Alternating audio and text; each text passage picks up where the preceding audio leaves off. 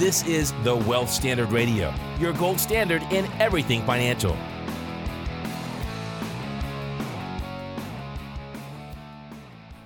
Morning, everybody. This is Patrick Donohoe. Welcome to, it's already episode 142. And you're going to love this one today. We're going to talk about Donald Trump, the Donald. And I have nobody better than Mr. Will Street. No, Will Street. He's one of our advisors here, and has a background in law.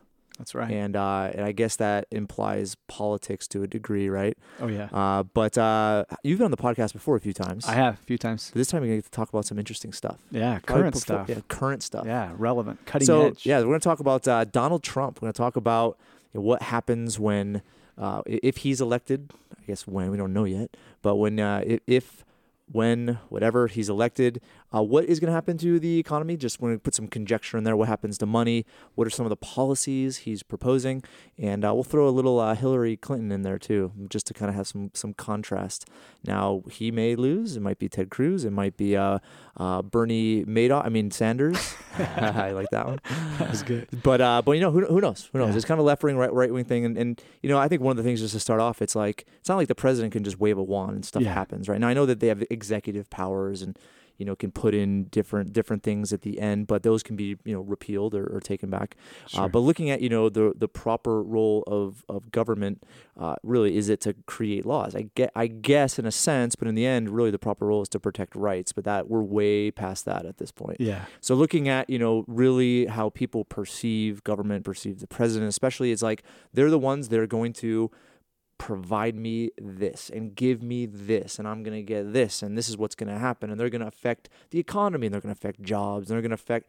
It's really weird, right? That wasn't really the initial intention. Well, and it's kind of like, when you're in junior high and some kid's running for office and he promises, new uniforms for every single team, and root beer is going to come out of the soda, the water fountains and stuff like that. I mean, at the end of the day, yeah, there's a lot of talk, but what's reality in terms of how much is somebody going to actually be able to accomplish given the restraints, given what they're working within? Yeah, and I think that a lot of it's psychology too. It's right. It's like, absolutely. There was this sentiment that was out there, in Obama's second term, and we get to talk to people that are all over the place, right? Politically, all over the place, as far as their nationality and their socioeconomic status. And it's always fascinating. But I remember, a number of years ago when Obama was elected for a second term, people were like, all right, it's over. The world's going to end. And, we're and here we are, he's about to end this. And who knows what he's going to try to pull off between now and the time that he's done. But hopefully it won't be like gluing toilet seats down and pouring concrete down the drain like Hillary Clinton and Bill Clinton did when he was impeached. But it's another story. I don't think he'll go to those extents. Yeah. But who knows? And here we're not trying to be political here. We're just trying to talk as open as possible as far as what we perceive is going to happen and what you can do to protect yourself or capitalize on the actual event. So it's interesting. When we were on the Real Estate Guys Investor Summit at Sea a few weeks ago, and Robert Kiyosaki was on there for almost the entire time. He got off in like 2 days before the cruise was going to end because he had to speak at another conference. But it was fascinating being around him and hearing him talk, and it was great content. But he did really talk about, Donald Trump, because he has a good relationship with Donald Trump. Right. They've written a book together. They always quote each other in other books that they've written with each other, or not written with each other, but written independently. And so he knows him pretty well. And Kiyosaki was like, I don't know what he's thinking, right? Because running for president, it's kind of like, the Titanic, it's heading for the iceberg, and it's like you see the iceberg, it's there. It's the guys, ringing the bell, and there it is. Right. And yeah, they're going to try to take as much corrective action as they can, but it's hitting the iceberg. Yeah. and so inevitable. It is. And that's what he said. He brought up, and again, does Kiyosaki know everything? He's the first one to profess that he doesn't, right? And that's why he always tries to take, a very a stance that rises above all the stances that exist, right? So one of the things he always talks about, which we've mentioned on the podcast quite often, is there's always multiple perspectives, right? You have Sure. one side of the coin and then the other side of the coin. Most people think that there are two sides and that's it, but there's not. There's a third, and it's the edge. Right. So if you understand both sides, you can now sit or stand on the edge and really come to your own conclusion. So he's the first to say that he doesn't know all perspectives. Right. But he brought up some very valid points, which is, you look at the stock market and what it's done over the last, 100-ish years. And there's a graph, we'll probably post this on the show notes, but there's a graph that talks about, the Dow Jones from 1900 to 2014. And, you look at the Great Depression, like where in this graph is the Great Depression, right? You can hardly see it. You can hardly see it. It's a little blip. But looking at where we're at right now and how big the economies have come, I do agree, looking at industry, looking at commerce, looking at, the international side of things when it comes to the world and people able to invest in the markets. I mean, there's some of that there, but really, where has this expansion come from, right? And a lot of it's debt driven. Sure. So you look at, the deficit that we're in. I mean, Donald Trump will, if he becomes president, inherits almost a $20 trillion deficit. Amazing. Right? And that's just, that's the principle, right? And you look at, how do you pay that thing off where tax revenue is $3 trillion. And the tax revenue is corporate taxes, it's personal income taxes, it's FICA. FICA shouldn't even be on that as far as income is concerned. Because what is FICA supposed to pay for? FICA is supposed to pay for, Social Security, but yet they count it as part of their revenue. Right. But they can hardly afford the interest on the debt, let alone pay anything towards the principal, right? So then you have, unemployment, which is, the official numbers, are around 5%. But, the unofficial, which is people that have stopped looking and people that are just working part-time and they're being counted as full-time, right? There's some skewed numbers there. So it's like, Kiyosaki was basically saying he's inheriting the Titanic after the iceberg has been spotted. It's kind of like the captain, on the what's the bridge? On the bridge, yeah, right? And he's like, and he sees the iceberg. People are freaking out. And he's like, "Okay, I'm not going to be captain anymore. You should be captain because you're going to help us more than me," or something like that. Right? Yeah. It's like the other captain would be like, "No, you have to stay with the ship and sink with it. I'm getting on the freaking lifeboat." Right. So it's one of those things where he did bring up that point. But regardless, you look at some of the research that we did, and we went and looked at some of Donald Trump's tax policies. Let's maybe talk through those, right? And talk through some of the things that you've seen and read about. I read a bunch too, and what that really means, and kind of pick apart some of those details. So as you kind of went through, what are some of the main things that stood out to you? That jumped out. Well, I mean, I would say just as a matter of kind of a general tone, a general focus in his tax plan. And you kind of get this, when you hear him speak. Of course, his slogan is making America great again. It's this idea that that we've lost jobs overseas, that American businesses are, going elsewhere. And so it's this idea that in order to make America great again, that starts with bringing jobs back, creating jobs, making just overall the economy much stronger than it currently is. And so when you kind of delve into some of the points that he makes in terms of his tax policy, you can see that that's sort of the objective. Yeah. I got to chime in. Go ahead. Because it's interesting because you listen to him, and if you were to look at any successful business person that has gotten to where they know what they're talking about. Right. They know how to interact with people.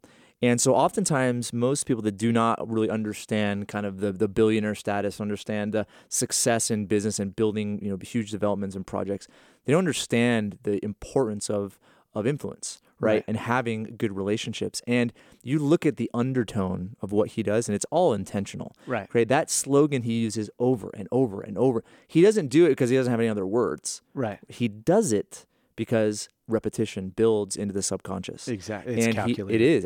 And the words that he uses, the things that he says, incredibly positioned, and it's very strategic. But when he says things like making America great again, and how he talks up this person and that person, and even how he presents himself in the debates, it's all intentional. Oh, and he knows how to control a room. He knows how to control an audience. And if you know kind of that background, you can see right through him. It's really powerful. It's interesting. And so that's where you look at some of the things we're going to go through in his proposed tax policies and what he would do and so forth.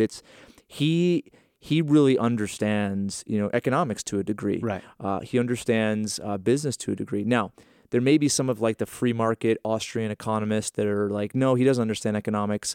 And I would argue with that, and I would say, listen, you can have economics that start from scratch, as if there's no country, right? There's no laws, and you incorporate a free market economic system, and that's where those principles will shine and thrive. Almost, it's almost a given. You can put all the chips, blank canvas. You're starting you from put scratch. all. If you did free market economics and it would totally work. But you go into a system where we haven't had a free market in a long time. We haven't had a free banking system. We've had so much different influence and intervention from third party, whether it's the Federal Reserve, or whether it's taxes, or whether it's, this building project, whether it's government jobs and there's so many things that influence markets these days. You can't come in and just say, okay, free market. It's kind of like, you have a drug addict and you come in and say, okay, you've been on heroin forever, let's give you cocaine. Yeah. Right. It's not gonna, it has to be like a phase off. Right. Right. So that you wean off. And I knew, as a guy, this was a number of years ago, but I remember, this guy, and he was, and it was a person, not personal, but close, family friend.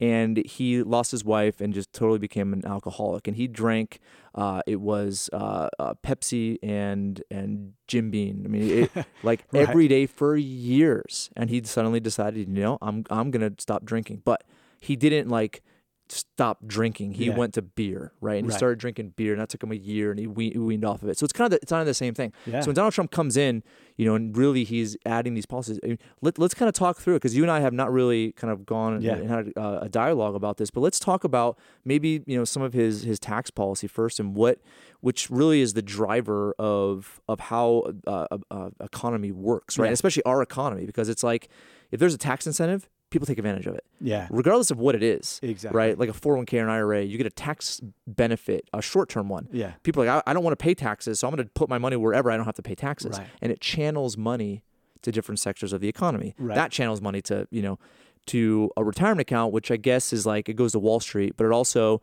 limits the government doesn't have to necessarily, pay for people's retirement down the road, right? Yeah. Which, they may so they give them an incentive to put money into those vehicles. Yeah. Right. And I think it's sorry, I didn't mean to jump in, but I think it's Tom Wheelwright, right? Who talks a little bit about how really the tax code is just a blueprint for behavior. Yep. It's incentivizing certain behaviors so that the government doesn't have to be the one that does it. Charitable donations, it channels money to charity, right? Low-income housing channels money to low-income housing. Mortgage deduction, we're encouraging people to own homes as opposed to renting. Absolutely. So it's all of that, right? So let's kind of go through some of these, some of these tax proposals that he has, and let's kind of, maybe have a dialogue about what impact they would have. Sure. Well, and of course we're pulling these off of his website, donaldjtrump.com, if you're curious to check those out. But he kind of summarizes them nicely. He breaks it down into four points, and the first one is tax relief for middle class Americans. And kind of like you were saying a minute ago about really everything being calculated, I think that is a calculated move to list that one first. Mm-hmm. Of course, we're trying to appeal to the largest segment of the population, which is the middle class, and all of that. And so, he simplifies it by saying, in order to achieve the American dream, the idea is to let people keep more of their earnings and to increase their after-tax wages. And I think one of the ways that he proposes to do that, which is kind of point number 2, is to simplify the tax code. Mm-hmm. Instead of having 7 separate tax rates, he wants to simplify that down to 4. Mm-hmm. So, and he lists these down. Well, didn't he say one? Didn't he say on like the lower side, it's a 1-page return, exactly. Right? Which the tax return, when it was created in 1913, was 1 page. It was just 1 page. It was easy. It was just simple. Now you have IRS agents up the wazoo, right? To be able to, just mull through the insanity of all the different tax statutes and so forth. Yeah. So the lowest rate would, of course, be 0%, right? Mm-hmm. Basically the idea is that if you're single and you make less than $25,000 a year, or if you're married and you make less than 50, you pay nothing. Mm-hmm. And it's one of those single page, hey, I earned less than this threshold, therefore I pay nothing. Mm-hmm. That's all you need to do to file your taxes. Got it. The next rate is 10%. That's 25 to 50 for individuals, 50 to 100 for married people. Then 20%'s next. and 25%. So top tax bracket is yeah, 20, top 25. tax bracket is 25. Yep. Just And right now it's 30, almost 40. Yeah. Right. So that's helpful. So, but most people were like, okay, well, if you lower the tax rates, then you're going to have less tax revenue. Right. Is that true? Well, and I think his philosophy would be, yes, we're lowering the tax burden of the individual, but by giving people the ability to have more money in their pockets, they're going to spend more. Mm-hmm.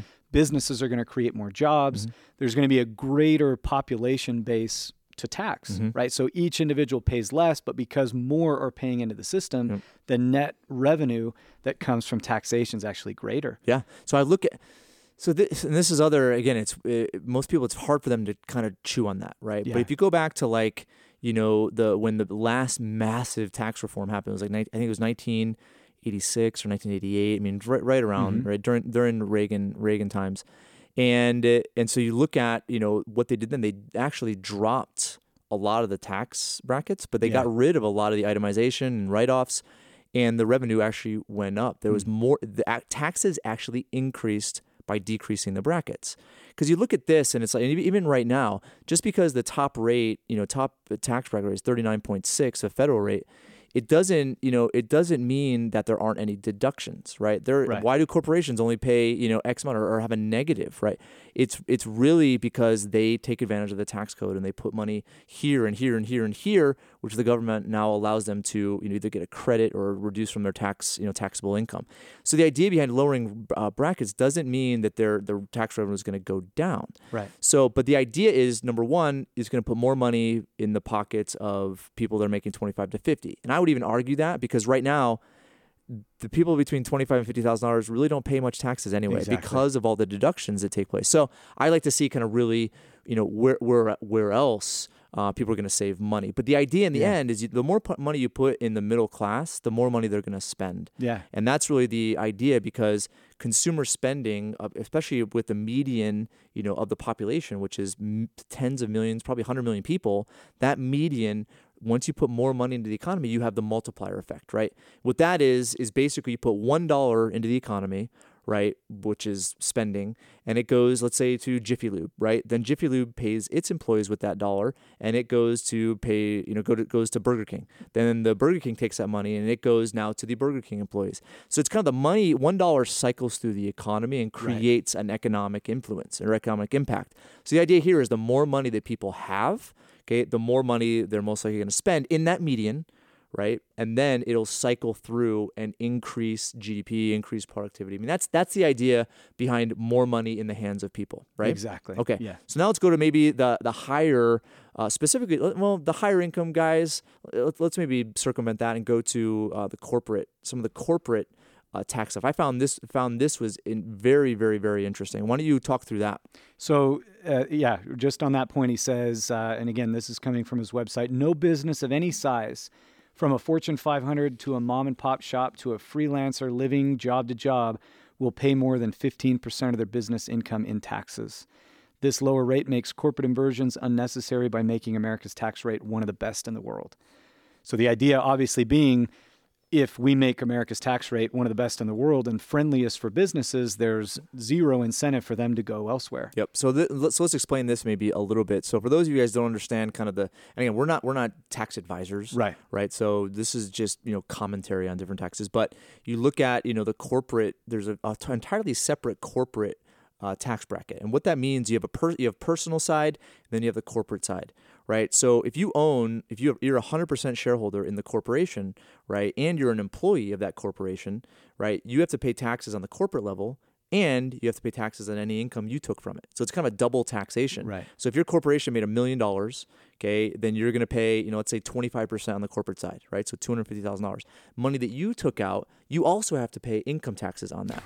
Right. So it's in whatever bracket that you're in. So basically what he's saying is he's going to drop corporate tax rates to a very low amount. I think it was 15%. 15%. Right? Yep. 15. Right 15. now it's like 50. Yeah. All right. So let's talk, before we talk about the repatriation of money, let's talk through, when you lower corporate taxes, again, if you lower corporate taxes, okay, now corporations have more money and you're going to get less tax. Right. So is that Is that true? Let's talk through that. Good. Yeah. And I think this kind of goes back to what we were saying about the middle class. I think anytime somebody has money in their pocket, it's not like they're just going to walk around and never spend that money. The idea is that the more money that we can preserve into the hands of the individuals, they're going to spend it. And similarly, I'd say the more money we can preserve in the hands of corporations, that's money that's going to get reinvested back into that corporation.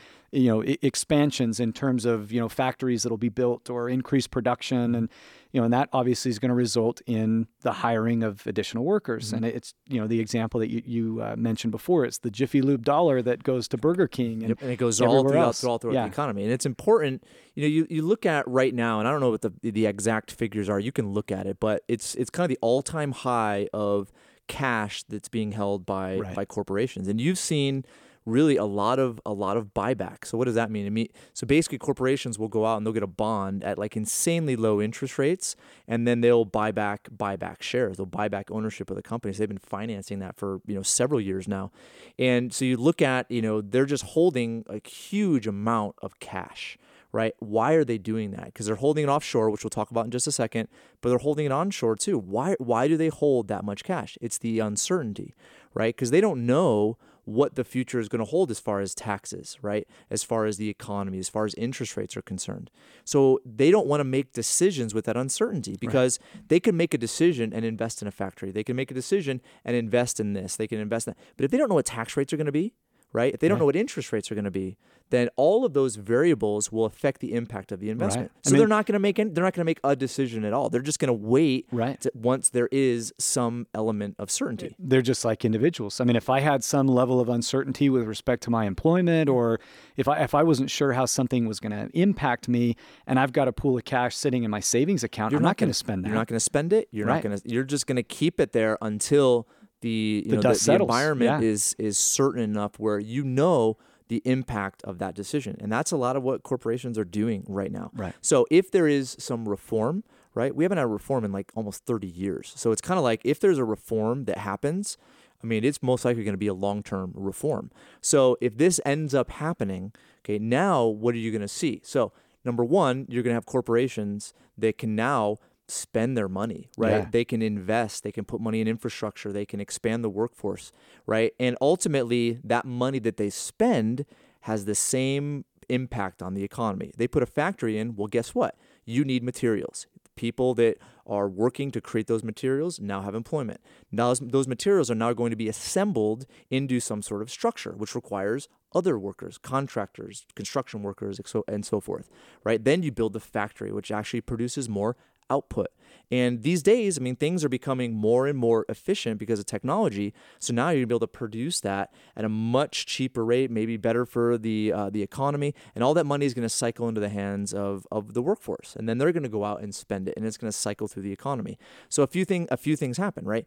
You have, essentially you have more people with more money. Hopefully they'll save more, right? They will spend more, which will help. Hopefully they'll save more, reducing their ultimate dependence on the government in the future, right? Then you have corporations, right, which are creating more efficiency and hopefully reducing the cost of living as opposed to increasing it, right? So you have a lot of that. But looking at all this money that's now circulating, all of that money, whether it's sales tax or whether it's even, you get a middle-class person into the 15% or 20% tax bracket, now they're going to pay some taxes, right? So it's a lot of that just increases the amount of flow. So you could have a lot of people paying a 10% tax rate, right?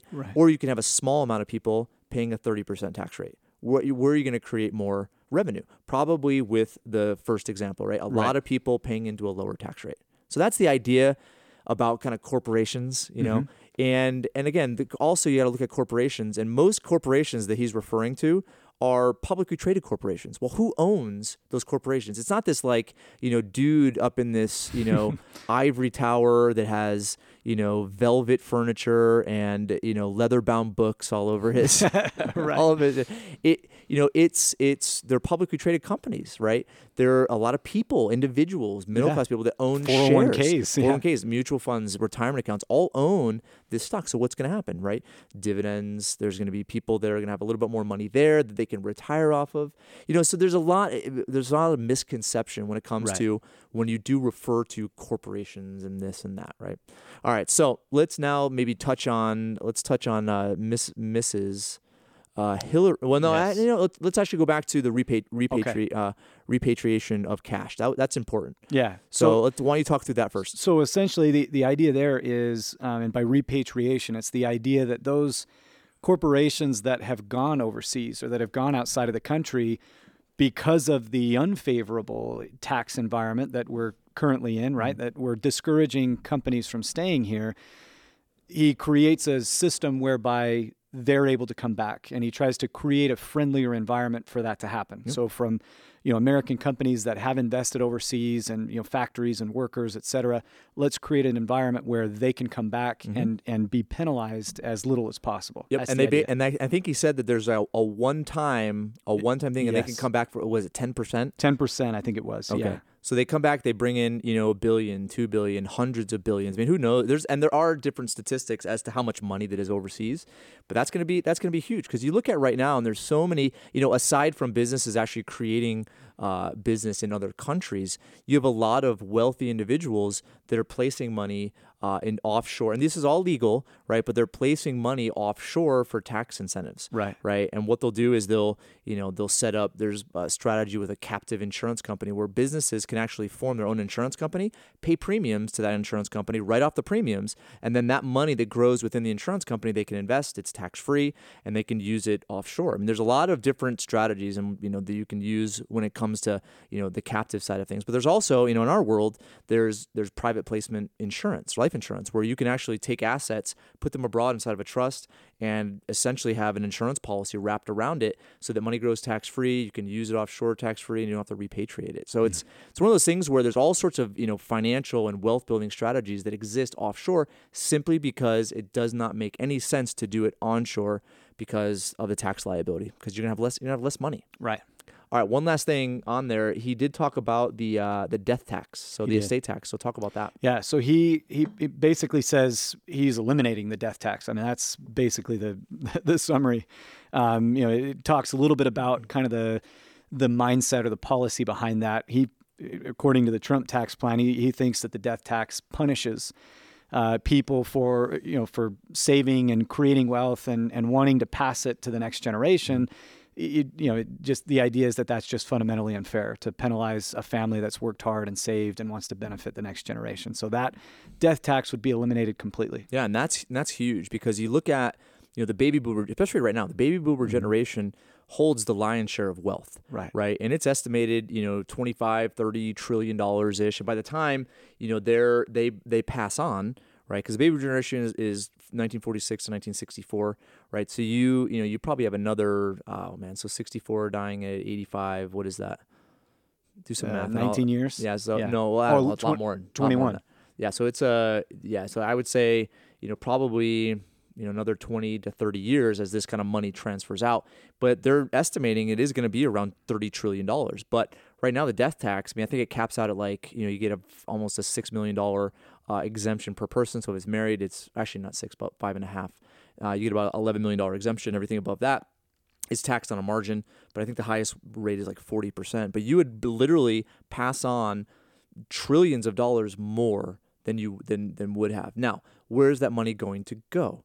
Right, it doesn't go into the hands of those wealthy people because they're gone. Yeah. Whose hands does it go into? It goes into the kids. People so are what are going the to kids going to do? Are they going to spend it? Are they going to? Who knows what that behavior is going to be like? But if you look at the debt burden that kids have these days, right? Whether it's with school or the lack of employment because the baby boomer generation is not retiring because they don't have any money.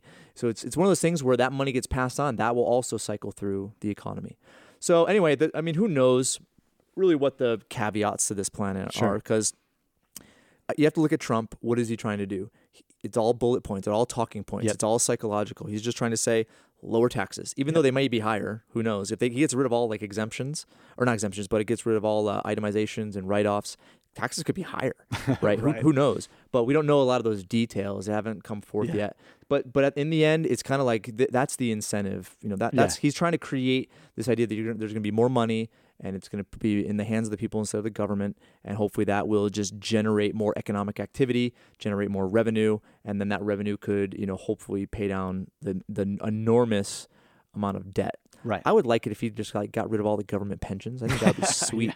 And then all representatives and senators, they got like, you paid for their ride to and from the airport, and maybe for some meals when they were in session, and that's it. That'd be nice. Yeah. I mean, you say what you will about the Donald, and obviously we're going to have different opinions, listening and whatnot. But I mean, the guy, at least, there's less monetary incentive for him to seek after that position as opposed to somebody who's a career politician. And to your point that you mentioned earlier about, everything he does is calculated, right? And I think just like we were talking about here, this plan is calculated. And if you watch him, I guess there's probably not going to be too many more debates, at least until we have a clear-cut nominee on either side. Yeah.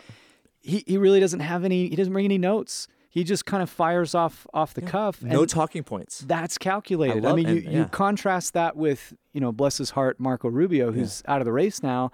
He was kind of notorious for having just sort of these canned phrases and these memorized lines. And they would ask him a question, and he'd answer on a can. Well, he'd answer a question that wasn't it had nothing to do with the question. Right, just repeating those talking points. But the Donald just shoots from the hip, and I think that is a big part of why he's generated such a strong following, is because people are sick of the career politicians. They're sick of the talking points. Yeah, and it's not that we're pro Donald, sure, yeah, right? It's kind of like I don't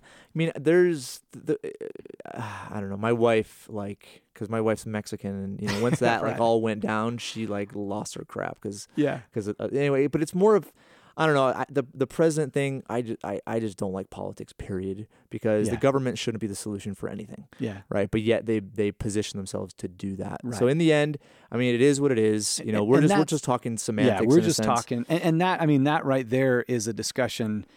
Maybe that's a separate podcast. Totally. Is kind of the centralization of the role of government. I was a history major in college, and you read a lot of what the founding fathers wrote, and you read it. You think about how things are different now compared to the way they were back then, and it's just amazing the concentration of power. And so, in some ways, it's kind of refreshing to see kind of an outsider come in, but then in other ways, boy, the Donald has a very specific and abrasive personality that's tough to. He does, and in the end, it's I fall back to the idea that. Really what drives man? It's all self-interest. Everybody's driven by self-interest, right? Survival. But looking at what he's accomplished, right? Does he really have to serve that anymore? I don't know. I mean, he's self-funded the campaign. He has his own, planes. Does he really need to do that? Right. Does he really need to kind of make a name for himself by being a president? Some which could be. You could use that type of line of thought in regards to some of the other presidents we've had recently. So it's one of those things where who knows what's going to happen. Like Kiyosaki said, it's like he's inheriting like a freaking mess, right. And I don't know if there's anything that could really get us out of it. But anyway, we'll see what happens. But in the end, I would say, if a lot of that activity started to take place, you're going to want to pay attention. And really, you're going to want to pay attention really to the debt and what the talking points are in regards to the debt, the talking points as far as Social Security and Medicare. And then in those, let's maybe talk about this as a last final point. So what can, you look at Donald, he gets into the office, right? He gets into office, and he's there. And let's say he gets his way with all the tax stuff that he has proposed. So what would you do financially if that's the case?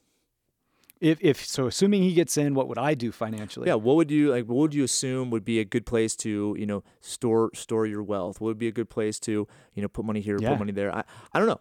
I would say if more money started to get into the hands of people, I would say a lot of the consumer services would most likely get a bump. So whether it's franchise, having a franchise and controlling a franchise in regards to commerce in that in the median income range. I mean, there are tons of them these days. So that might be those might be some positioning. Small businesses in general, I think huge. Technology innovation, right, is going to massively expand if you put more money in the hands of corporations, right? Have them investing in infrastructure. So who knows what that's going to do?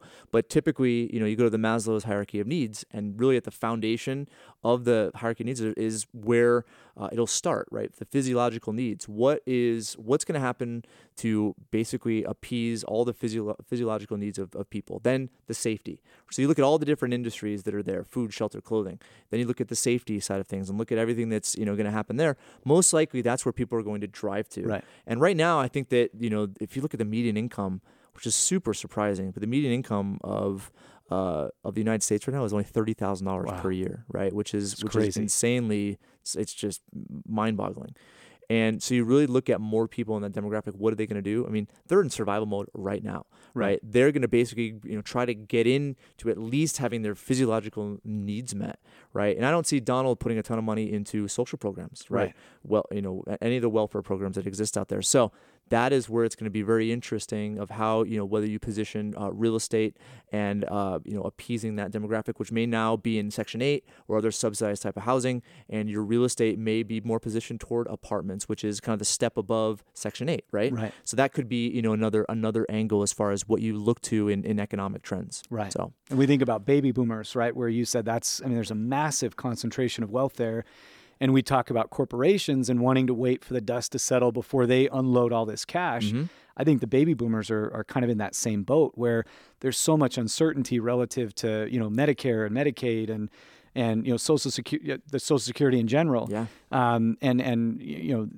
Thinking about the dust settling and the types of things that they'll spend money on and being positioned to invest in industries that are going to receive that money. 100%. And I would say, yeah, if you look at their needs, I would say it would still, because I think, psychologically there's still this, idea of, baby boomers and their parents that was, they grew up during the Great Depression. So that it's the efficiency and frugality that still exists in a sense. And I think right now, because markets have been hammered, retirement accounts have been hammered, then you look at the longevity curve where people are living longer. I mean, all those fears are on their mind. So I would say also, from industry perspective, industries that, provide those services, right? Right now, I've seen a huge rise in like hospice type of franchises, right? Or home healthcare type of franchises where they're able to, just kind of go in and take advantage of technology and travel and help people in their homes, right? We have a good friend, Gene Garino, who, teaches a course in real estate on how to convert, single family or multifamily residences into assisted living facilities, right? Where you can, provide that type of housing and care. So those are always going to be, with the aging demographic, always going to be, some opportunities there, especially once they start to have more money in their pocket, right? Okay, so let's talk maybe about Mrs. Hillary for a little bit. So there's not as much. I mean, Donald's, even though there was probably some details that weren't there, hers is much more ambiguous and lacking any type of detail. So why don't you talk about her? Sure. So just like you said, I mean, there are lots of bullet points, but none of the bullet points are very specific, right? They're just sort of talking points that, if you were in a debate, these are the types of things that you're going to talk about. And of course, if we take a step back and say, okay, what's the underlying policy? What's the objective? We talked about the Donald Trump and the idea being, let's grow, let's increase business, let's grow business, let's simplify the tax code. And as more of us are paying some tax, that's going to raise the revenue for the government in general. Well, if we look at the other side and we look at Hillary, if I had to kind of guess in terms of what the policy is, it's the idea that we've all heard of the phrase trickle down economics, and kind of this idea that I think that's a good way of describing Trump's platform, where we're trickling down. That dollar that is spent at Jiffy Lube is going to make its way through circulation and everybody's going to benefit. Yep. I think her perspective would probably be, well, that's going to take too long. We need something that's quicker. That's easier. We need immediate revenue. Immediate revenue, immediate relief, and that starts at the top. We've got to tax the top, and we've got to force that revenue down to the middle class. And her constituency, you look at her, the ones that really that she appeals to. It's that's where they look for. If they were to choose between taking something as a handout and free and going out and working for it, right, they would take the former, Yeah. right? And it's been proven. And you look at the money. You look at the money that has been lost because of the extension of unemployment benefits, right? Where you're just saying, no, you don't have to work. We're going to pay this for another 18 months or another 10 or whatever it's been, and it just prolongs a person's ability to go out and get a job and be self-sufficient. But looking at also what it does psychologically, right, is it just puts in this person where they haven't worked for 18 months, they just don't want to like suddenly go back to work, right? If they lose job for 2-3 months, now they it's still on their mind and they know they have to go do that. But if the option exists that they don't have to do it for another year, they're not going to do it, right? Right. So it's really I think it is different, and we're speculating. All this is conjecture, right? Even Trump's, we don't even know what the heck he's going to do. Who knows? I mean, there's more details, but still in the end, it's going to come down to and again, they're not going to wave a magic wand and suddenly all their dreams are going to come true, right? It's like they have to go through the proper channels and and get it passed through Congress, right? So, but anyway, in the end, looking at Hillary and looking at what most likely she's going to do, it's really putting the onus on government to solve problems as opposed to people. Now, Trump is also going to do that to an extent, right? He's already said it. I'm going to do this. I'm going to build a fence. I'm going to do this. I mean, it's kind of like they take the onus on themselves to solve problems, which I don't agree with, right? I'd rather free market work that out. But with her, it's really she's taking money, and that's my beef with both sides. Both sides is they take the same money and they just use it differently. Right. So I look at there's still a taking that there's happens still a taking, of that money, right? Which is it's like problem. let the market solve the problems. But anyway, let's go to what are some of the points that I know that they're vague and lack some substance, but what are some of the things that she talks about? There's a lot of providing tax relief for families, and I think this is consistent between Hillary Clinton and Bernie Sanders. This idea that, and again, everything is strategic, right? I think there's some attempt to appeal to younger people, millennials especially. I mean, we look at the population of each demographic. The millennial demographic is the biggest of all. Huge, yep.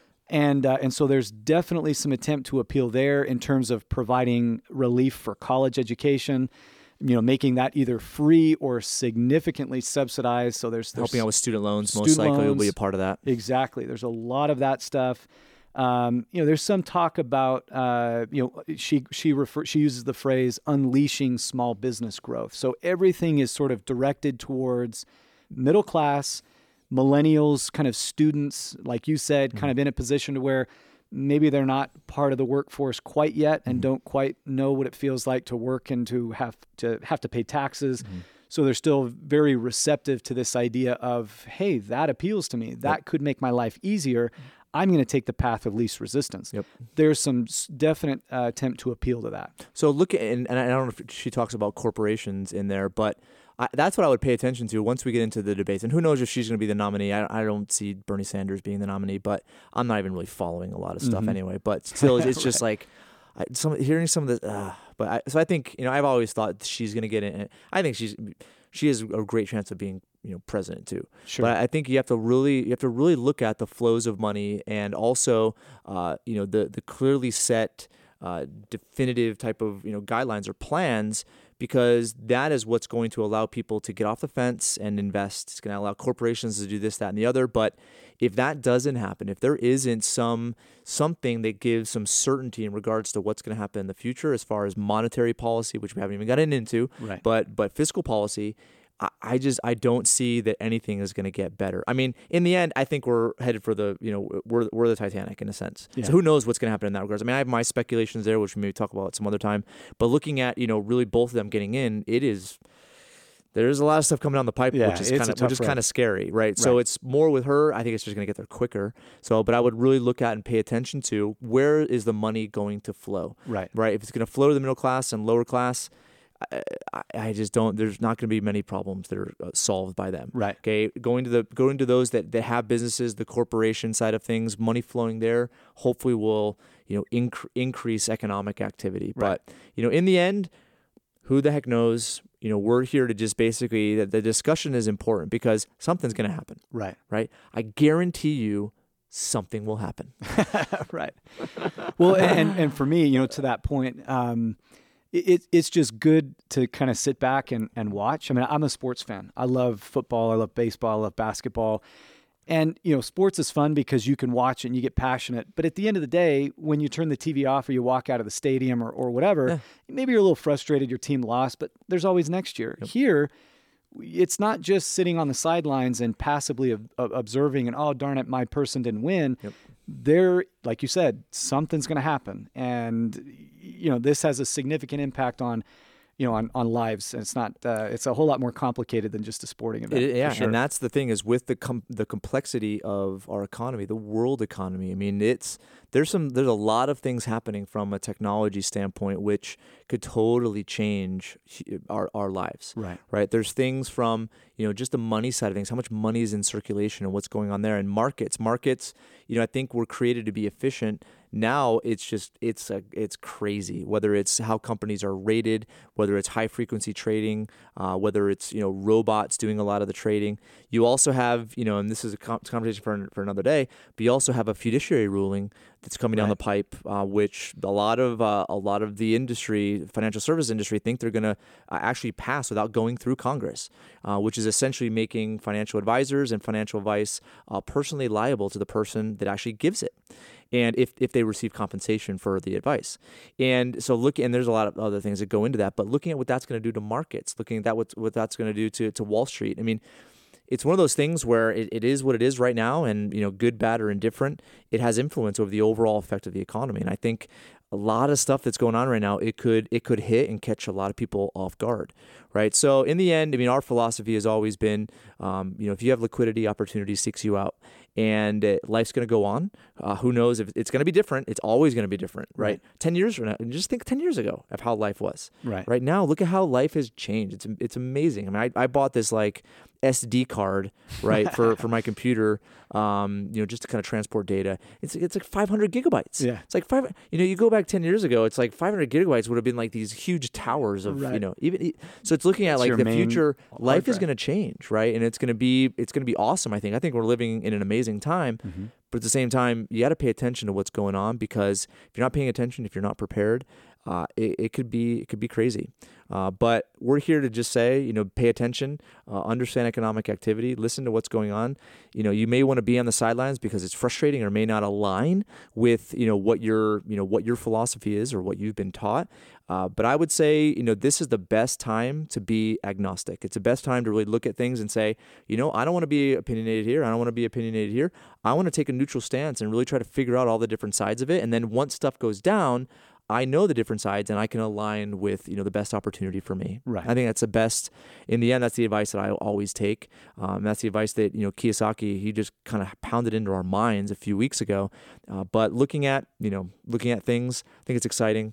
I think, there's, it's going to be interesting. It's going to be really a good time for our society, because typically during points of chaos, during points of incredible, pain, I guess you can say, that's when humans really shine, right? Humans really shine once they're in the doldrums, once they're forced to actually, either survive or be slaughtered. Right. And if they decide to survive, if we decide to survive, which human nature has always done, human beings have always done, then we're going to figure out a solution. And hopefully, those decisions that we make and what happens as a result, will make life even better. Yeah, I agree completely. Cool. All right. Well, Mr. Will Street. We haven't called you Wall Street in a long time. I know. We need to start that again. We need to put that as like your... these days it has kind of a negative connotation. It does. People refer to Wall Street like, Gordon Gekko. That's the enemy. You're Gordon Gekko. Okay. We'll just call you Gordo. Okay, Gordo. Just kidding. All right. Well, Will, is awesome to have you here. Thanks for your insight. Thanks for looking into some of this stuff for me and doing some homework. Great to be here. I'm sure you miss homework from all those school days, the 100 years that you were in school know what? for. I'm the biggest nerd. I love homework. You do? I honestly do. I love homework. My wife makes fun of me all the time. I said if somebody would pay me to be a student for the rest of my life and just read and write and do homework. That's what you would do? I would do it. Wow. Well, I love studying when it's like cool stuff and stuff that interests me, and that's why you like homework. Homework I got didn't interest me, so I was like, screw that, I'm not gonna. All right, everyone, thanks for listening. We look forward to hearing again on the next podcast. We have some really cool guests that are lined up. Also, tons of resources on our website. So if you are kind of a newer listener, go check out our resources page. We have webinars and articles. We have some videos on there and a lot of other stuff. So I think you would really enjoy that. And also, if you want more information about Paradigm Life, you can always email us, info@paradigmlife.net. We'll talk to you later. You've been listening to the Wealth Standard Radio Show, your gold standard in everything financial.